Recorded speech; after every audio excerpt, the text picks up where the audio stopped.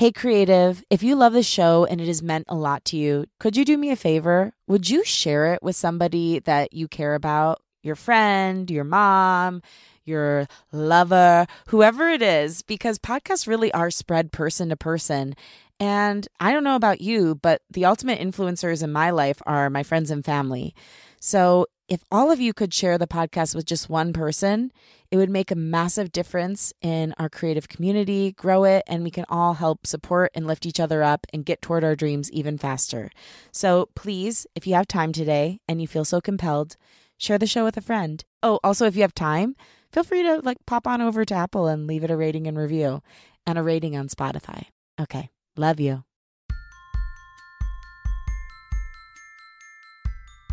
Do you ever feel like your mind is your enemy? Are you someone who struggles with negative self-talk and thinking? Well, you're in luck because today's guest will help you liberate and redevelop your brain so you can truly unleash. Welcome to Unleash Your Inner Creative with Lauren LaGrasso. I'm Lauren LaGrasso. I'm an award-winning podcast host and producer, singer-songwriter, and multi-passionate creative. And this show is meant to give you tools to love, trust, and know yourself enough to claim your right to creativity and pursue whatever it is that's on your heart. On the show, we explore the creative process and journey, spirituality, self-development, and mental health. Today's guest is Cara Loewentheil. She's a master's certified life coach, feminist mentor, hit podcaster, and soon-to-be author. She's best known for her podcast, Unfuck Your Brain, which has over 38 million downloads. She also runs The Clutch, which is a feminist coaching community. Both the podcast and The Clutch help women learn and grow to liberate themselves from self-doubt, insecurity, and anxiety. I wanted to bring Cara on the show because, number one, she has incredible tools to help you retrain your thoughts and rewrite your limiting beliefs. But on top of her tools, she also has a great story of unleashing. She's a graduate from multiple Ivy Leagues and was on track to become a law professor when she gave it all up to follow the call to become a life coach. She knows how to shed conditioning to go toward your truest self and can help you do it too. So from today's chat, you'll learn what exactly an unfucked brain looks like and how to get one, how to identify where you feel stuck and start getting unstuck, how to shed conditioning and take the leap, why preparing for failure is actually a good thing, why resisting your emotions can lead to more bad feelings, and so much more. It's an action-packed show. Okay, now here she is, Cara Loewentheil.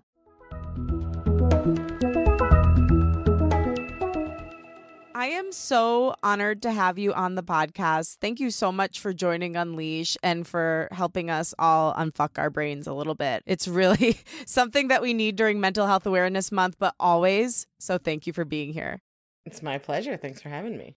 So how do you define an unfucked brain? How does an unfucked brain function? I don't think there's any such thing as a completely unfucked brain. I always say that I want to be the example of what's possible with a half managed mind or a half unfucked brain. I think there's no way to get our brain back to some sort of perfect state before society impacted it. And society teaches us lots of useful things too, like what food is safe to eat, wear pants when you go out of the house. There's a lot of socialization we want to keep. But I think for me, what I'm always trying to help women work towards is a ever going process of being more in tune with themselves, more supportive of themselves, with a sort of kinder and more accepting relationship with themselves. So it's more sort of peeling back layers of an onion where you're never going to get to the center, like the old Tootsie Roll Pops commercial. It's how many licks does it take to get to the center of the Tootsie Roll Pop? I might be dating myself here. No, I remember that totally. But he ended up always just biting it. I feel like that's what I do. I'm I'm going to lick patiently. And then I'm crunch. And then the tooth chips. That's the metaphor for my brain. There you go. Yeah, you're trying to get to perfect. When you let go of the idea that you're ever going to get to this destination, right? I think so much of a lot of women come to whatever you call it, self-help, self-development, coach, these various things, meditation, yoga, whatever it is. And we're trying to use it as this tool to fix ourselves, to finally feel good enough or feel better. And we have this fantasy that we're going to be able to do it enough to get to this point where we won't have to have this annoying human experience of sometimes being irritable and sometimes feeling insecure and sometimes feeling lonely and just having a mix of positive and negative emotions. So there's no such thing as unfucking your brain to not have that experience. We're just trying to undo some of the layers of self-loathing and self-blame and self-shame that women are taught to have. I love that. That's something we talk about a lot on the podcast when people are like, and then I healed. I'm like, did you though? Or did you get to that next level and then you had to do the next level? So I love this idea that it's an evolution. And that's something that's hard for me because I can be a very binary thinker. But to know that the gray area is actually what we're shooting for, it's freeing.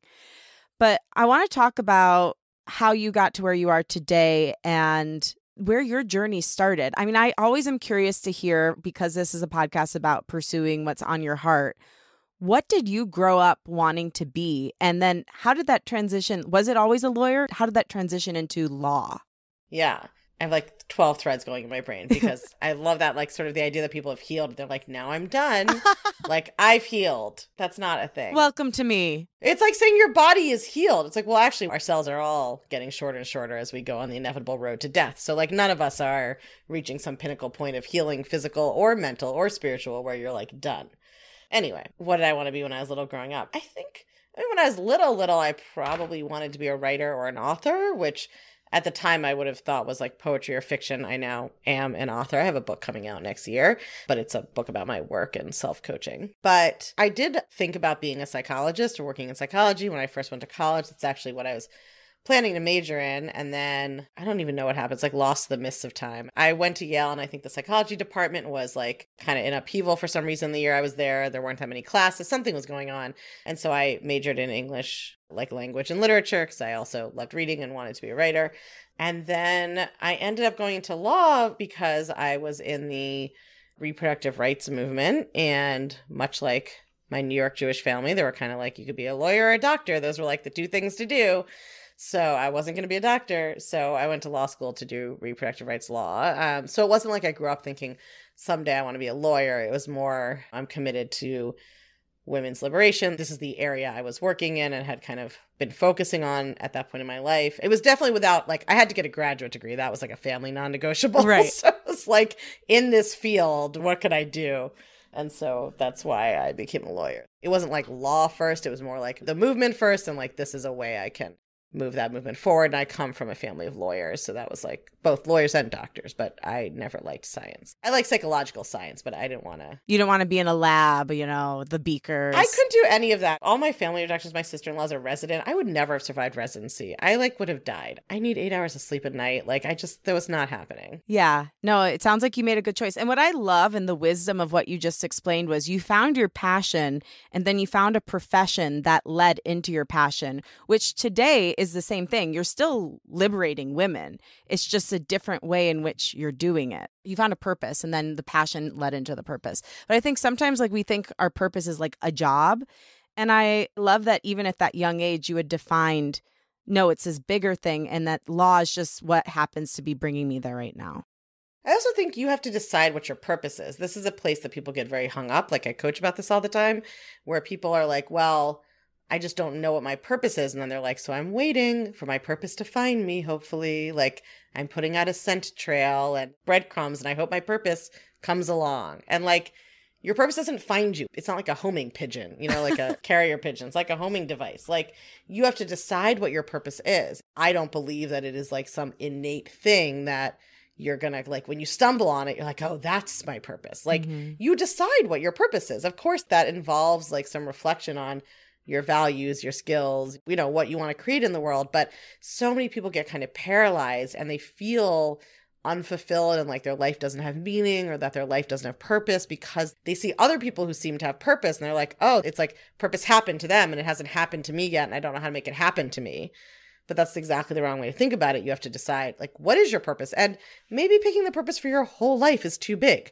What's the purpose for your next 5 years? Maybe it's professional, maybe it's familial, maybe it's personal, maybe it's whatever. But you have to decide what your purpose is going to be, short-term or long-term. Yeah, I love that. If somebody's feeling lost right now and they're like the kind of person who's like waiting for the purpose to drop on their lap, what do you advise them to do on how to kind of like figure out the through line of their life with the purpose? I wouldn't be looking for a big through line. I think that the reason people think they don't have purpose is what they're waiting for is like this feeling of certainty about the thing to do. They're like, oh, if I knew my purpose, then I would like feel sure and I would feel confident. It's like they have this fantasy of this altered state they would be in if they just knew or found their purpose. Yeah. So I think we have to like let go of all of that, right? What I would say is like, come up with 3 things that matter to you. Like it could be causes. It could be something like you really want a family. You really want to work on it to help the environment. You really whatever. It's not something that you necessarily already think you're amazing at or know how to do or anything like that. Like you just have to pick something. And then you can take one of those things and brainstorm what would be 5 steps to getting that and then try it. Like you have to try it out. It's like people want the purpose to be fully formed. If you look at my life, of course, I can tell you a story. Right. That is like how this purpose built over time. But at the beginning, I didn't know that. I wasn't like, my purpose is liberating women's minds. So first I'll be a reproductive rights attorney. Then I'll become an academic. Then I'll quit and become a life coach. I'm sure that's part of this too. It's like hindsight's 2020, right? You can construct the story looking back, but people want to have that whole story in the beginning. And it's just like, think about it like writing a book, right? It's like, yeah, I guess some people do wake up one day and have the whole story in their head and who the characters are and exactly where it's going to go. We could talk to lots of writers who are like, no, all I had was just, I heard this one character's voice. So I started like writing with that to see what was happening there. And then that led me to this and that led me to this. And then this other character showed up. If you don't already have a strong feeling about what you want to be doing with your life, you have to just start doing things and get feedback. Like, oh, I did try joining Greenpeace and it turns out I didn't like that. Like maybe it needs to be something else. You have to be willing to experiment. It really like so much matters less what you do than that you just do something. Yeah. Get some feedback from it. Make another decision. Well, and I watched a recent Instagram video you did. I know for sure so many people listening to this podcast, I in many ways feel stuck. And you said there's a story that we have about how we can't change. I can't remember exactly what you said, but like I know for me personally in my head, I'm always thinking I stay too long in unideal situations and then I beat myself up about that. And then I feel like it's impossible to shift. Can you speak a little bit to that? Because I felt like it had a through line with what you were just talking about. Yeah, I think what you're talking about is, I think the video you saw is I was talking about the ways in which, especially if we've like started going to therapy or getting into self-help or whatever, we develop a story about our problem and then we start living this identity of that story. So maybe the problem is we keep missing deadlines. That's like the actual factual problem. And then we start telling ourselves a story. I'm a procrastinator. I always do things at the last minute. We start telling the story about like who we are and how we are. And we think that we're just describing the reality of what's happening. But actually, we're creating now this whole identity and story that makes it impossible to shift. If what's happening is you're always late on deadlines, that's a problem you can try to solve. What makes me late on deadlines? How could I shift it? What could I try? Let me experiment. Once you've got a story that you are just a person who is always late on deadlines, now there's nothing to do. Now this is just the kind of person you are, right? It's like now I just have brown hair. I'm always late on deadlines. That's who I am. And then we just keep doing it, right? So I think to kind of relate it to what you're talking about, when you have the story about yourself that you are stuck, that feels terrible and you don't know how to get out because it's so vague. Often our stories about ourselves are very kind of vague. It's like, I always do things at the last minute. I'm stuck. They're very black and white, like you said. Like everyone who comes to me is black and white thinking. I have a lot of black and white thinking. That's just a symptom of being a perfectionist, right? So for instance, you tell yourself, I always stay in situations too long. When you say that to yourself, number one, we're like, your brain's like, what does that mean? How do I know it's too long? Which situations am I staying too long in? Right? That's all. It's not helpful. It's like you're trying to help yourself. You're trying to name something you want to change. You're hoping that naming it is going to help. But the way you're naming it, I suspect, is not actually helping you change it because you're sort of telling yourself like, well, I'm doing it wrong and I don't know how to do it right. Yeah. So now I'm screwed. So how do you create a new thought about something like that? Like if the thought is I'm stuck and you're spinning out on I'm stuck and then you just keep feeling stuck, what would be the first step to creating a different thought? Well, the first step that we've already done is to get a little more specific. Like, what does that mean? Some people say I'm stuck and it means like, I want to quit my job. And some people mean yours is still a little vague. So I don't know how much you want to get just coached on this podcast, but you would go a little more specific, but it means totally different things. So one person might be like, I want to get divorced. And one person might be like, I can't get my business off the ground. And one person might be like, I keep wanting to go to yoga and I don't. So we'd have to be like, what does I'm stuck mean? We've gotten like half specific enough with you. Like I stay in unideal situations. That's still pretty vague, but the first thing the person has to do is get really specific. Like, what does that mean? So in my past, if I had said that, if I had gotten really specific, it would have been like, I'm stuck because I stay too long in unideal situations, because what I'm really saying is I keep dating people that I know I'm not that into because I don't believe that I'm going to find someone. Yeah. Now I have a specific thing that's happening that I can try to work with those thoughts. Now I'm at my specific thought, which is I can't find the kind of relationship I want, which is leading me to this pattern of behavior. See, like, so now we're much more specific. Or if somebody says, like, I'm really stuck in my business, I have my side business and I really want to take it full time, but I feel stuck, like I can't do it, whatever. So then I would be like, okay, what does that mean you're stuck? Like, what is the thing that's not happening? What is the thing you're not doing? We have to get down a couple of levels. And so for that person, it might be like, well, I'm making X amount every month, but I just can't make more than that, so I can't leave my job. So I'm like, okay, now we know the problem thought we have is I can't make more than X. So now we have to like work on that thought. So it's almost always, especially when you're just starting to coach yourself or even getting coached, get super specific. People come in to get coached and they're like, I just have low self-worth. And I'm like, yeah, all of us have low self-worth. Yes, you probably don't think you're worthy on some level. I agree. But like, we can't coach on that. It's too high up. That's like being like, I want to run a marathon. You're like, okay, but you haven't even walked a 5K. Like, we got to get specific. So for all of you who are listening, all your listeners, for you, get really concrete. It's like, don't try to coach yourself on, I'm stuck. I always stay in situations too long. Like, what is the current or last situation where you're staying too long? Why were you staying too long? What were your exact thoughts about the situation? And then how can you start working on shifting those thoughts? That's obviously how to shift thoughts is a whole like process you have to learn. I have a podcast episode called The Thought Ladder people can listen to, or they can sign up for the waitlist for the Clutch, which is my coaching community. But before you can change anything, you got to be really specifically aware of like, what am I thinking? I'm stuck is just like a 70,000 foot thought. What does it mean, right? We don't know. We can't do anything with it. Yeah. And it's almost like we keep those thoughts vague so we don't have to deal with them and we can just keep torturing ourselves endlessly. Well, we don't think we know how to solve the problem. Yeah. So we don't want to look at it. Right. And when it's not specific, there's no way to solve it because to your point, what does that even mean? So I do want to circle back to your story because I think it's incredible. I mean, you're in a multi-Ivy League, high achiever. You went to Harvard Law. You worked multiple big jobs after, and you quit to become a master life coach. Not even. I quit to just become a regular life coach first. I wasn't even a master life coach at first. Yeah. So even bigger. And you've even talked about how like people in your family were like, what? And you're like, yeah, I know. I'm going to try to figure it out. Tell me what built up to that and then how you took the leap. Like I said, I'd always been interested in psychology. So even though I went into law, like at Harvard, you had to write kind of like a thesis, like a big second year paper in the law school. And mine was about narrative therapy and restorative justice. I was like still very focused on like what are people's thoughts and how are they thinking. Like even though I was doing reproductive rights work, my actual intellectual interest was always kind of in this like, how do people think about themselves? How does that impact? Like the paper was all about like the stories people tell themselves about the relationships they're in and like how can we use psychology to rehabilitate people. So in my personal life, I was like going to therapy and like trying out working with coaches and yoga and meditation. I was like doing all those things.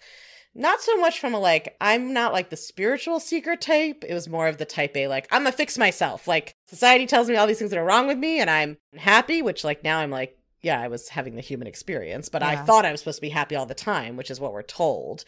So I was doing all of those things and trying a lot of different modalities and a lot of different ways of trying to feel better or fix myself. And I was having the experience that I think primes a lot of us for this work, which is like, you keep hitting the accomplishments that you were trying to hit and you don't really feel any better or any different. So like get to Harvard Law School and you're like, oh, I still don't feel competent and smart. And then like get the appellate clerkship. That's really hard to get, especially if like I didn't do law review. That was a big deal. Like still don't feel it. Then I got like the one reproductive rights fellowship in the country my year because I was coming after the 2008 recession. And like, I think getting primed to be open to the idea that perhaps I wasn't going to be able to accomplish my problem away. And then I, you know, like some combination of those experiences, being more open to it, exploring the world of coaching. And then I found the type of coaching that I teach, which I learned from my teacher, Brooke Castillo at the Life Coach School, which is sort of very cognitively focused, like kind of based on an elaboration of some of the premises of cognitive behavioral psychology. And that just like blew my mind. I mean, I felt like nobody had ever suggested to me that your thoughts cause your feelings before. I'm sure the poor therapist that I saw in my 20s for a while is like, I told you that every day. Like, I'm sure that she told me, but I don't know. I hadn't been able to hear it. So I found this kind of coaching and I was just using it on myself. I was like on the track to becoming a law professor. I wasn't trying to become a life coach. That was not in my life plan. So I was like running a think tank. I was on the path to become a law professor, but it was like so powerful and really so life-changing for me. Not in a then my life was perfect and I was happy all the time way, but just in a like, oh, I can actually determine how I'm going to think and feel about something. I'm somebody who had like a very active brain and had always felt at its mercy, right? It was just sort of like you get up in the morning, you're like, I hope my brain is not going to make me feel terrible today. But like, of course it always did. And then it felt like I woke up and was like, had a revelation of I'm going to become a life coach and I'm going to coach lawyers. But I've told the story before, like 6 months later, I was talking to a good friend who I only saw occasionally. And I was like, news you're not going to believe, I'm doing this thing. And she was like, you've been joking about becoming a life coach for years. And I like realized that was true. Huh. Like it had been like coming out sideways because I couldn't acknowledge it. So who knows how long I really had wanted to do it. And then in terms of how I did it, I just felt really terrible and did it anyway. Like it's a perfect example. I wasn't like, my life's purpose. Now I feel totally confident, very sure this is a good idea and have no worries. That is not how I felt. I felt like I was going to throw up all the time. Everybody around me thought it was an insane idea, which I don't blame them at all. It did sound insane.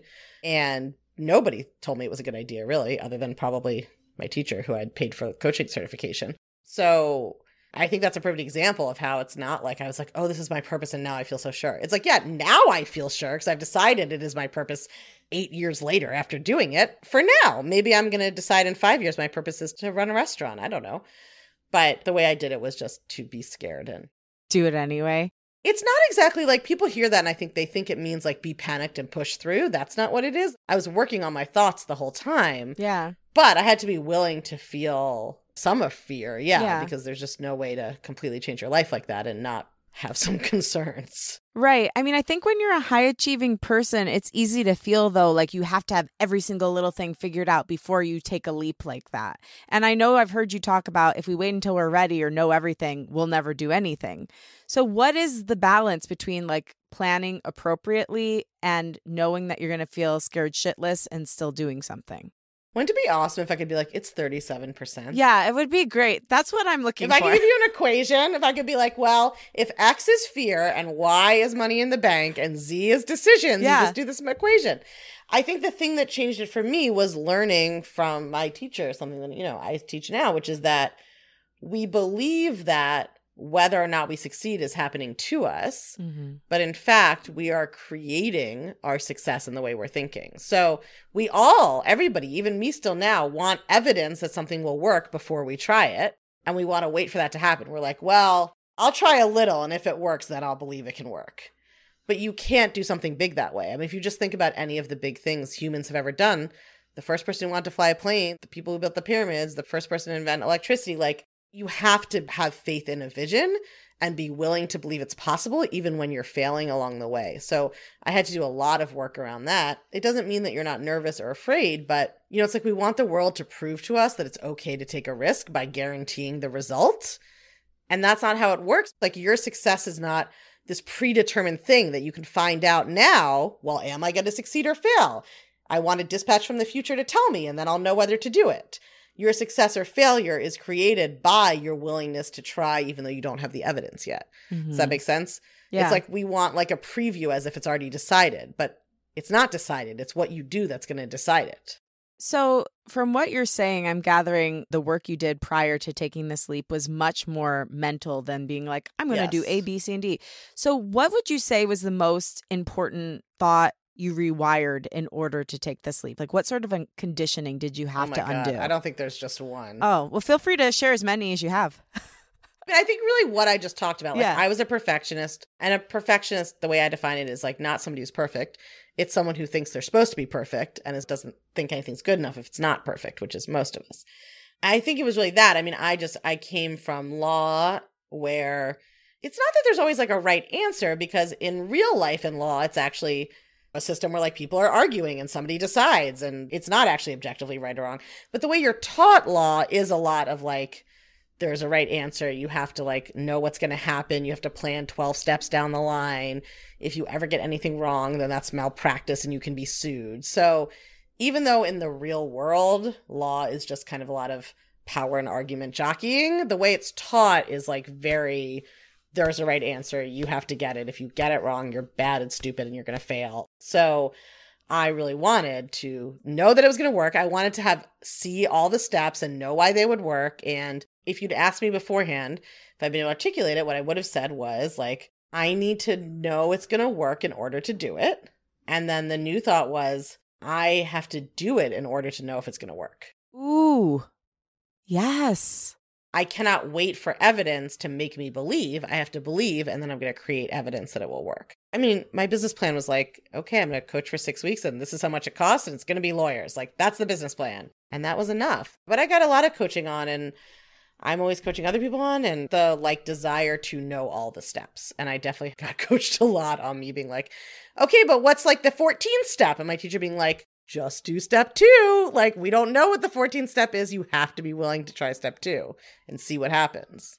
Yeah. I think that's my biggest hang up. I relate so much to your story. And of course, I'm asking you questions like, what is step 14 though? Can you give an exact guide? Of course, but that's always what happens. But here's the thing for you and all your listeners to know.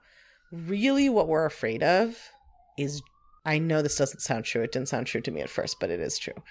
Really what we're afraid of is how we're going to feel if something doesn't work. Yeah. That is really what we're afraid of. Even with big things, like people are always like, yeah, but what about if you get fired and you lose your home? And I'm like, yeah, what if that happens? Then what? What are you going to be thinking and feeling? And they're like, that I'm a failure, that I can't get my life together and I don't deserve to blah, blah, whatever. And then of course, like that's going to lead to a certain set of actions. Like the things that we are afraid of, even when they're big life things, what we're afraid of is the feeling we're going to have, the feeling of helplessness, the feeling of failure, what we're going to say to ourselves, that feeling of hopelessness. Like that's what we're really afraid of. Humans are incredibly resilient and can figure out a lot of shit when they believe that they can figure something out. Like people are incredibly resourceful. You look all around the world and there are people, creating lives and thriving in like unbelievable conditions and in response to unbelievable horrors. And that doesn't, we should also fix the world. It's not to say that we don't need to solve the world's problems, but I think that we really don't understand what we are afraid of, especially when we're dealing with something like, I feel stuck because I'm afraid to take my side business full time. Like it's actually not life or death most of the time. It's actually our fear of failure and our fear of shame and what we're going to say to ourselves. So that is the part you like have to work on also as well. It's both being willing to try, but it's also like, and when it fails, what am I going to say to myself? A lot of the reason we get stuck is that we're paralyzed by thinking like, what if it fails? What if I fail? If I don't find someone right away again? What if prospective client says no, whatever?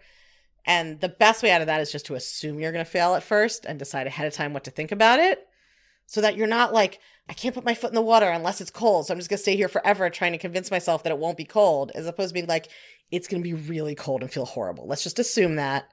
Now what happens after that? Yeah, I actually think that sounds extremely true. And I know for sure that's what's stopping me. I also think that I've had some disappointments in the past that I've rebranded as failures. You spoke about this, I think it was on a podcast. I listened to so much of your stuff, I don't know which is which. But you spoke about like if somebody went out, they were a new driver, they got into some sort of collision or they made some sort of mistake driving, would they drive home and then never take the car out ever again? And no, of course not. You would try to drive again. But I think so many of us conduct our lives that way. And I guess if somebody has this fear of failure, you said the best thing to do is think about what will happen if they fail. Should they also be thinking about what would happen if they succeed? I mean, yes, but I think that when you are paralyzed by fear of failure, it's much more important to go to that place. But it's not just imagine failing. It's when you imagine failing, pay attention. What do you imagine you'll be thinking about yourself?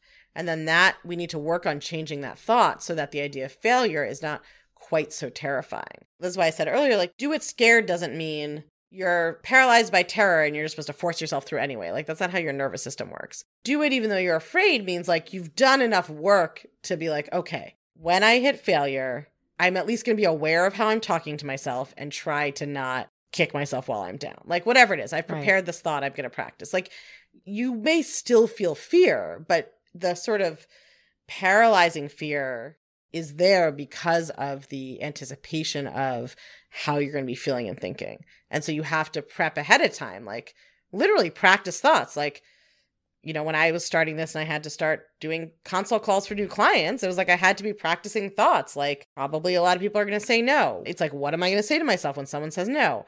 Am I going to let my unmanaged mind say, see, this is never going to work. You made a horrible mistake. You left your career. Now you're not going to have a job. This business is going to fail. Everyone's going to laugh. Am I going to let all that just run unmanaged? Or am I going to decide ahead of time and practice a thought that's like, it's normal to fail a lot when you're starting a new business. Lots of people succeed even after some failure up front. Like whatever it's going to be. I have to come up with something to practice to make it less scary to try.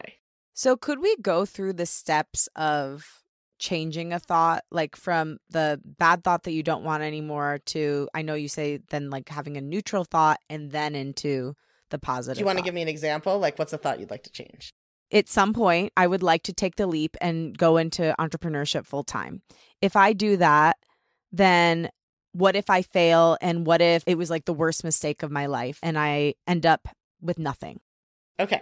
So anytime we're asking ourselves, we have a thought where we're like asking ourselves a question, quote unquote, it's never really a question, right? So when you say to yourself, like, what if it's the worst decision ever? What that means is you're already thinking it might be the worst decision ever. So let's pick one of those thoughts. That was like 3 thoughts. Which of those thoughts do you feel is like the most? I think what if I fail is for sure the scariest thing because that kind of encapsulates everything. Yeah. So the kind of non-question version of that would be I might fail. Mm-hmm. We could work on a new thought for that, but I kind of want to take it one level down, which is what's going to happen if you fail? I'm scared I won't be able to take care of myself and I'm going to be destitute. Okay. So if I fail at being an entrepreneur, what does take care of myself mean? I won't be able to pay my bills? Yeah. So I'm going to teach you the thought process, but I just want to point out coaching wise, just notice the black and white thinking. Like the way we think about it, we're like, well, I'd go from 1 minute fine to the next minute failing and destitute. And there would be no point along the way where I could like intervene, make a different decision or try something else. Yeah. Your brain is like straight from like, I try and then I'm living under the bridge, which so many people have this. Yes. I'll teach you the thoughts. Like, I just want to coach you for a minute. In reality, let's say you went out on as an entrepreneur and then you didn't bring in the income that you wanted to in the time period you wanted to. What would you actually do? Would you just lie down and give up and then end up under the bridge? No, I would try something else. I would maybe try doing a new thing in my business, or I would find a part-time job. Like there's so many things I could do. But how do you feel when you think that? Relief, but there's still a part of me that wants to go back. But no. You could also end up dead. Of course. Yes. Like this happens whenever I coach people and they're like, okay, but I do still have the old thought. And I'm like, yeah, I just taught you this new one 10 seconds ago.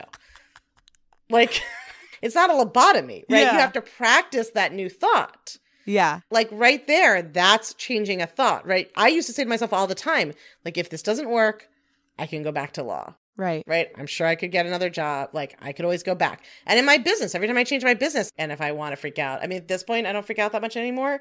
But for a while I did, and I would change things in the business and I'd always be like, okay, like I changed from doing just one-on-one coaching to a group and then from a group to a membership. And each time when I was freaking out, I was like, if this doesn't work, we can always go back. Right. Like it's not final. So now that if you know that that thought helps you, now your job is to practice that thought all the time. All of your listeners, you, all of us, we need to understand how the brain works. You cannot stop thinking a thing. You have to start thinking something else. When you have a pattern, a thought pattern, like a deep one, especially, it's a neural network. Like neurons in your brain have wired together. They like having that thought. Your brain likes to be efficient. It's like your brain knit you this very uncomfortable cardigan and you're like, I don't want to wear that. And your brain's like, but I worked so hard on it. Try it on. Try it on. Remember the cardigan? Do you want to wear the cardigan? Try it on. It doesn't just disappear. So you have to consciously be practicing the new thought. The more you practice it, the more literally you're training the neurons in your brain to connect on that new pathway. Over time, that becomes the superhighway. And the other road like gets grown over and you don't drive down it so much. And what do you do when the other road comes up? Do you just keep practicing? You're just like, I know, brain. Thanks for trying to protect me. Here's my new thought I'm thinking. Yes, I recommend you practice your new thought ahead of time. Like just even when you're not thinking the other thought, it's like make it your password, set a reminder to practice it, write it down a couple of times a day. Literally just think it to yourself as much as possible. Mm-hmm. But yeah, your brain will offer the old thought. Think about it like I have a Jewish grandmother who's always offering me food I don't want. Yeah. It doesn't matter if I already said no. Like, no, I don't want that. 10 minutes later, she's like, do you want some melon though? It's just like that. I'm not like, no, grandma, and like smack it away and scream, right? Of course not. I'm just like, no, thanks, grandma. Like, same thing. You can have that relationship with your brain. It takes work and practice. But yeah, your brain is like, but what if you die and you're destitute? And you have to be like, I know, brain. I know you're very worried about that. But remember, that's not going to happen because you don't actually just wake up one morning destitute. There's a long pathway during which I can like adapt or get a job or like handle things as they come up. It's always a sign of black and white thinking when we're like, well, just there'd be this moment it didn't work and then my life was over. Yeah. It's like, that doesn't make any sense. That's not how things work. Right. And does it help to make a literal list of all the thoughts that you have that you don't like or you don't feel are helpful?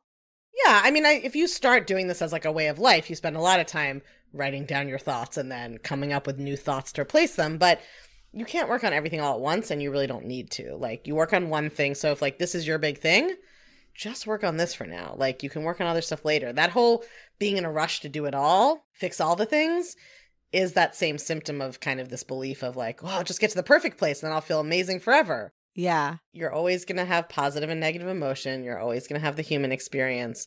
So if your big thing is wanting to take that jump and feeling stuck, then I would just be constantly practicing this thought of like, I'm not going to end up destitute, whatever your version of it is, because like I'm resourceful and I'll always figure something out. Like for you, it sounds like maybe you need to practice something that's sort of like along the way, I'll have lots of opportunities to like get feedback about what's working and change or take a job or like basically believing you can take care of yourself. Right.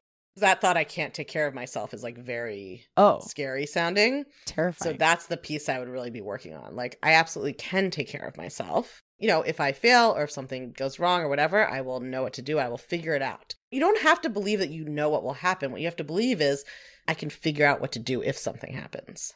That's beautiful. And that's something that I have learned from doing the show because I first started out being like, I'm going to teach people how to be creative. And then I was like, actually, I really want to provide people, including myself, with tools on how to love, trust, and know themselves. Because I think unless we're working toward that, it's pretty impossible to fully unleash. So what you're talking about right now sounds like self-trust, which is something I really struggle with. How do we start to build self-trust? It's actually like a microcosm of everything we talked about. First of all, what does that mean, right? When we just say, I don't know if I trust myself, I'm like, trust yourself to what? Like pick lunch, pick a partner, make financial decisions. Like, what are we talking about, right? So you have to get really specific about what it means to trust ourselves. And I think often what we mean is, I don't trust myself to know the right answer and predict the future. That's a completely unreasonable standard. You can't trust anybody to do that. So we have to like really redefine, what does that even mean to trust ourselves?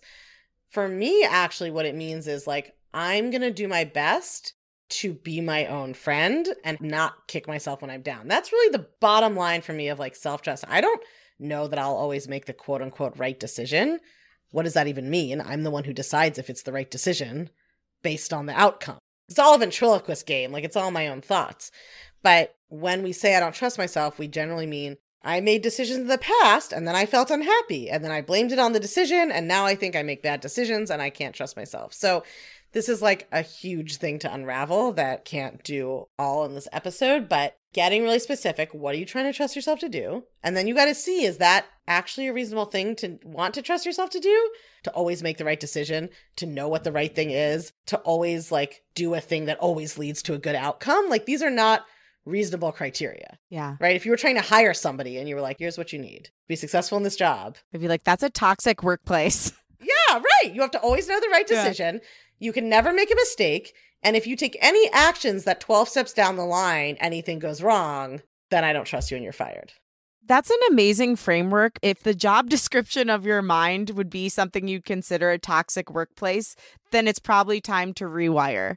Yeah, or if the way that you talk to yourself is like an abusive relationship. Yeah. When we're constantly telling ourselves we get everything wrong, you always do this wrong, you're never going to figure it out, you can't take care of yourself, you're stupid and ugly and boring, whatever, all the shit we say to ourselves, completely abusive if somebody else was saying it to us. You talk about not having an agenda with yourself, but instead always being curious. What does that mean and why is it so important? Hi, creative. I want to tell you about a podcast I love called Tom Meets Interesting People. The podcast is hosted by Tom Sanderson and is on the Good Pod's Top 100 indie documentary charts. What I love about the show is that it introduces you to some of the most fascinating folks out there. Each episode is a deep dive into the work, projects, and processes of Tom's amazing guests, who range from voice actors to nuclear engineers and everyone in between. Tom doesn't just ask the usual questions. He's all about practical insights and entertaining stories that will leave you inspired and informed. Whether you're an aspiring artist, an entrepreneur, or just someone who loves learning about the world, you'll find something interesting in every episode. If you ever wanted to know how to talk someone down in a hostage situation, run a successful Twitch stream, or train a dog like a pro, then this is the podcast for you. Season 3 is out now. The first episode is with Ariel Nissenblatt, and it's about how to make your podcast succeed. Right up my alley. So join me and check out Tom Meets Interesting People on Spotify, YouTube, Good Pods, or wherever good podcasts are found. Yeah, so just what you described, right, and just what we were talking about, when you are abusive with yourself, have unrealistic standards for yourself, whatever they are, you can't actually change the way you're thinking because you're not actually being curious, right? You're being judgmental. So when we have an agenda, we're like, okay, I'm willing to try to coach myself to make myself always make the right decision. Or like, I'm going to like coach myself so that I can finally be perfect or whatever. It's like, you're not actually being curious about what's going on in your brain, right? You have an agenda. Or like if somebody's like, okay, I want to like learn about my emotional eating to make sure that I lose weight. It's like, you're not actually being curious about what's going on with you. You have an agenda that you're just trying to use like these tools of self-inquiry to get a certain outcome. And that's kind of the opposite. It's like, it would be bad science. If you're trying to do an experiment and you're like, but it has to come out a certain way or else this experiment is ruined and terrible. Like you're not actually going to discover anything. So when you judge yourself, you actually can't be curious because essentially when you judge yourself, you are creating a physical sensation of an emotion in your body that is usually shame. Shame, humans generally want to avoid if at all possible, which is why we don't take risks or we zone out on Netflix or we get drunk or whatever to not feel shame. So kind of by definition, if you're like, let me open this curtain and look at my thoughts and you punch yourself in the face, you're going to stop opening the curtain. So you're never going to learn what's inside the room. So you have to be willing to practice not punching yourself in the face. And that takes work. The first 12 times, you're still going to punch yourself in the face. And afterwards, you'll be like, oh, damn it, I punched myself in the face again. And then like the next 12 times, and 12 is not a guarantee. It could be 5. It could be 40. How could you? The next 12 times, you're going to like start to punch yourself and be like, oh, wait, I'm doing it. I'm punching myself in the face. Wait, let me try to stop. Like it takes practice. But that's really what I mean. You can't learn about yourself or be curious when you have this agenda of like, either I have to change this thing about myself immediately to feel okay, or I'm a bad person and I'm like looking for proof of that. When you're curious, you'll be able to change. Also, you'll never change without actually understanding your own brain. I love that advice. Something really fun that I also do is like, I'll have this thing where I'm like, I'm going to be enlightened. I'm going to like go for it. I'm going to do the thing, whatever it is. Enlightened. Yeah. I'm going to like really try to, like, I'm just going to be at peace, whatever it is. And then I make that decision and I feel good for like 5 minutes. And then I'm like, why didn't it work? So I panic in between. It's like, so weird. I think it'd be awesome if we could all just be like, I'm going to be enlightened now. And then we just felt peaceful forever. That'd be amazing, but I would not have a business. Yeah. And then it's also, again, like you said, that's not how humans work. That's not how life works. I know that mentally it's somewhere, but it goes away the minute I decide something. What advice do you have for those of us that are like intolerant to discomfort or to the unknown? Yeah. So those are two big different things, but let me try to do like a lightning round on each of those. In terms of like discomfort, learning how to experience instead of resist your emotions is like a thing that everyone needs to learn. It takes a lot of practice and there's a lot of different ways to do that. You can work with a therapist, with a coach. There's like somatic practitioners. Some people use meditation, but since we're not really taught how to have negative emotions and we are basically taught that they're bad, like think about when you're growing up, like your well-meaning caregivers are often like, don't feel sad or like, don't be angry or you're being told not to have your emotions. So you start to associate your emotions with like rejection from your caregivers or that there's something bad in you, they're not supposed to be there. When you believe that your emotion is bad or shouldn't be there, you actually are activating your like flight or fright response to having an emotion. So you have an emotion and then your brain is like, there's a lion inside our head, and freaks out. So what we think is just a feeling, like what we think is anxiety, for most of us, if we haven't learned this, is actually 30% just anxiety and 70% a freak out about having anxiety. It's like the volume has been turned up from like the green zone, which is like people have emotions and they pass and it's actually okay, to like danger, danger, freak out. So learning how to be okay with discomfort, we do have to learn to be okay with discomfort. But if you're resisting your emotions, you're actually experiencing much more discomfort than you need to. You can actually reduce it by learning how to allow a feeling to be in your body without trying to push it away or get rid of it, which is like a whole process. But that's discomfort. Uncertainty, I mean, they're related because why don't we like uncertainty? Just because we feel anxious. Uncertainty is just a word humans made up. Like what we don't like is the feeling in our body of anxiety. So it's really actually the same advice, which is like we have to learn how to gradually, degree by degree, turn down our resistance. And what you find then is that like emotions are just not as big of a deal. They don't last as long. They're not as intense. A lot of what we experience is our resistance to it. Like we start to feel a tiny bit lonely and then we like freak out about that. And then we have a whole story about it and how we are going to die alone and nobody has ever, like all of that is what's so painful. The actual like emotion of loneliness would probably pass in a few minutes. So true. Outside of this, I also write music and I have a song about this very thing. And my lyric for the chorus is, in my head, I can write an award-winning screenplay of words you've never said and you'll never say. I'm so creative, but it's like if I could instead just breathe through it and be present with how I'm feeling, then it wouldn't ever go on that spiral. What if you could use that creativity to find like more and more creative ways to be nice to yourself? I think that that's a good idea. I should be a life coach. I think that's something I should definitely try. I want to ask you about this like fascinating thing you said. I listened to the Chatty Broads podcast that you did a few years ago, and you said this quote that fascinated me, and I want to know more about what it means. So you said, I used to take a lot of pride in how sensitive I was, but it's not a spiritual calling. It's just emotional dysfunction that you don't know how to manage. What does that mean?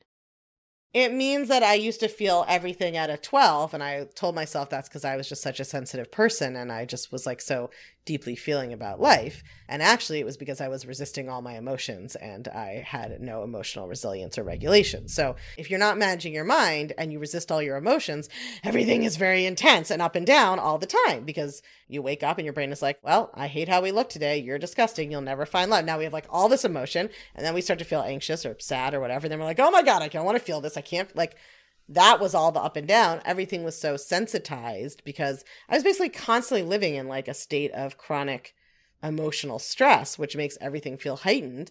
And then I was not willing to have any of my emotions. So I remember very clearly having a conversation with myself where I was like, well, I've always associated being happy with kind of stupid people, but I think I'm willing to try it. I mean, I grew up in like a New York Jewish family where it's sort of like, if you're happy, then probably it's like you're not paying attention, or like, it's only dumb people are really happy. And I really had to be like, I think I'm willing. I'm willing to I'm willing to try it.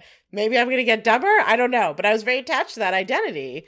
But it turned out I still feel things deeply, but it's just very different. It's like being knocked over by torrential, rushing, muddy waters or like a clear stream. Like I'll like cry at a movie now. I never used to be moved by kind of anything else because I was so in my own stuff all the time. And now like I'll feel really sad for 5 minutes and cry at a movie, and then emotions can pass through you. I mean, there's research showing that basically if you don't prolong it, the life of an emotion in your body is like 90 seconds. Wow. It's our thinking that like prolongs it and keeps bringing it up. And that's not always a problem. Like if somebody close to me dies, I want to feel grief about that. I'm not trying to become a robot. But life gives you enough stuff to have true emotion about. Like you don't need to be constantly manufacturing more with your own brain. Totally. I mean, speaking of grief, there was another post you did that I just loved where you talked about how sometimes we need to be able to grieve the life that we wanted and couldn't have or chose not to have for whatever reason. Can you speak to why that's so important? Yeah, I think that this kind of goes to one of the themes that we've been talking about this whole time, which is we have this fantasy that we're always supposed to be happy. And so if you ever feel like sad about a road not taken or a different version of your life, we think that means, oh my God, I made the wrong decision.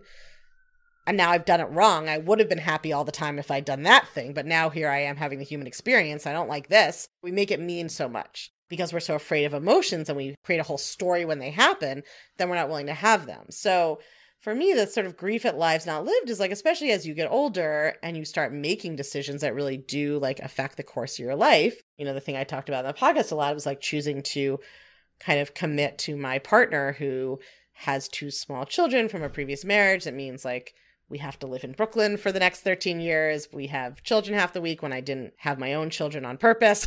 Didn't want children originally. I chose that and I feel good about that choice. And I went through a grieving process of like the life that I thought I was going to have, which was like very kind of child-free and independent. I thought I was going to find a partner like that and we were going to travel the world all the time and not be raising children. And there are amazing things about this life that I wouldn't have had. But in order to really be able to like appreciate them and be all in on it, I had to really go through this process of allowing myself to feel sad. I mean, that life was a fantasy. I don't know what would have happened. Maybe I would have like met the person for that life and we'd go on our first trip and then the plane would crash. Like it's all made up, but it was real to me. And so I think when we allow ourselves to grieve, then we can really be all in. Like I went through that process. And so now I'm all in on this life and I don't have this kind of constant like, oh, maybe I made the wrong decision and like, maybe I would have been perfectly happy there. Yeah. You know, it's like I went through that experience. So I just think allowing ourselves to grieve for whatever, a relationship that ends, a job that ends, somebody passes away, we move. It's like you have many different lives and it's okay to feel grief. But the problem becomes when we start telling ourselves a story about that grief. It's like almost always the problem is not the emotion. The problem is the story we make up about what the emotion means about our past decisions or our future ability to be happy. That's when we get into trouble. Yeah. And it's kind of like with the emotions that we talked about, like the more you repress how you're actually feeling or that you were longing for that thing, the more it looms and gives meaning to your life. Yeah. Right. Then you develop this whole narrative about how you made the wrong decision. And if only 30 years ago you moved to Paris, then you'd be happy forever. And it's like all nonsense. Yeah. Our brains are truly remarkable. There's just so much going on there. Just so much. They just used to use so much energy to stay alive every day, and now they don't have a lot to do, most of us. So our brains just need a direction. I often describe it as like a puppy that you haven't house trained. Yeah. It's like it just has a lot of energy. It's supposed to be running around outside, and like if you put it in a crate and don't give it enough stimulation, it's going to tear up your house. I like that. You know, if I think of my brain like a puppy, it really gives me some compassion. Yeah, you're just like, oh, honey, I'm sorry. I like didn't let you run around today. You know, I haven't taught you what to do. So of course you ate the carpet.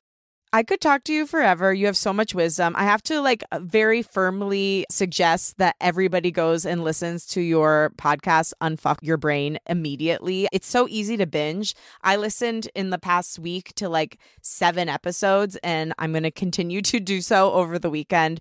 Just incredible content you're giving out. I know The Clutch, there's currently a wait list for it, but people get on it. From what I've heard, it's very affordable, incredible, life-changing tool and group to work.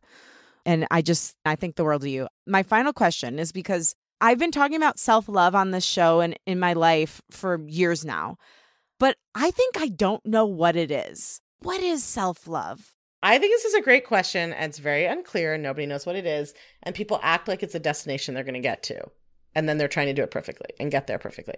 Self-love, it's just a relationship with yourself, just like your relationship with anybody else. I mean, I wouldn't say like we have to get to self-love. It's like self-love is just your relationship with yourself. How do you talk to yourself? How do you treat yourself? Like, do you support yourself? Are you a friend to yourself? Are you an enemy to yourself? Do you punch yourself in the face all the time? When you think about it just as a relationship, it's like any other relationship. I love my partner. That doesn't mean that every thought I have about him is positive. And if I have a negative thought about him, I'm not like, oh my God, I failed at loving him. I'm just like, this is part of a long-term relationship. Sometimes you feel amazing. And sometimes you're like, if you don't stop chewing, I'm going to murder you. And if that term isn't useful for people, then don't use it. It's about your relationship with yourself. Like women are encouraged to fixate on their relationships with everybody else in their lives and to neglect their relationship with themselves. You are the longest relationship you're going to have. You are the person you're going to spend the most time with. And most of us are crueler to ourselves than we are to anybody else in our lives. So self-love is just the relationship you have with yourself, which is something you are always going to be in and can always be, let's just say, paying attention to, like bringing awareness to, paying attention to. Like I said to you, like use your creativity about how could you be kinder to yourself. When we use it in a noun like that, it's just like, I don't think we know, like you said, what that means or how to get there. But if I say to you, how's your relationship with yourself? How do you talk to yourself? What do you do when you make a mistake? Are you kind to yourself? Do you kick yourself when you're down? Now we can have a lot of awareness of like how we are speaking to ourselves. And that's something we can actually work on concretely. Well, that definition of self-love feels really true and really good. And I guess the call to action would be using our creativity to be a little kinder to ourselves today. Yeah.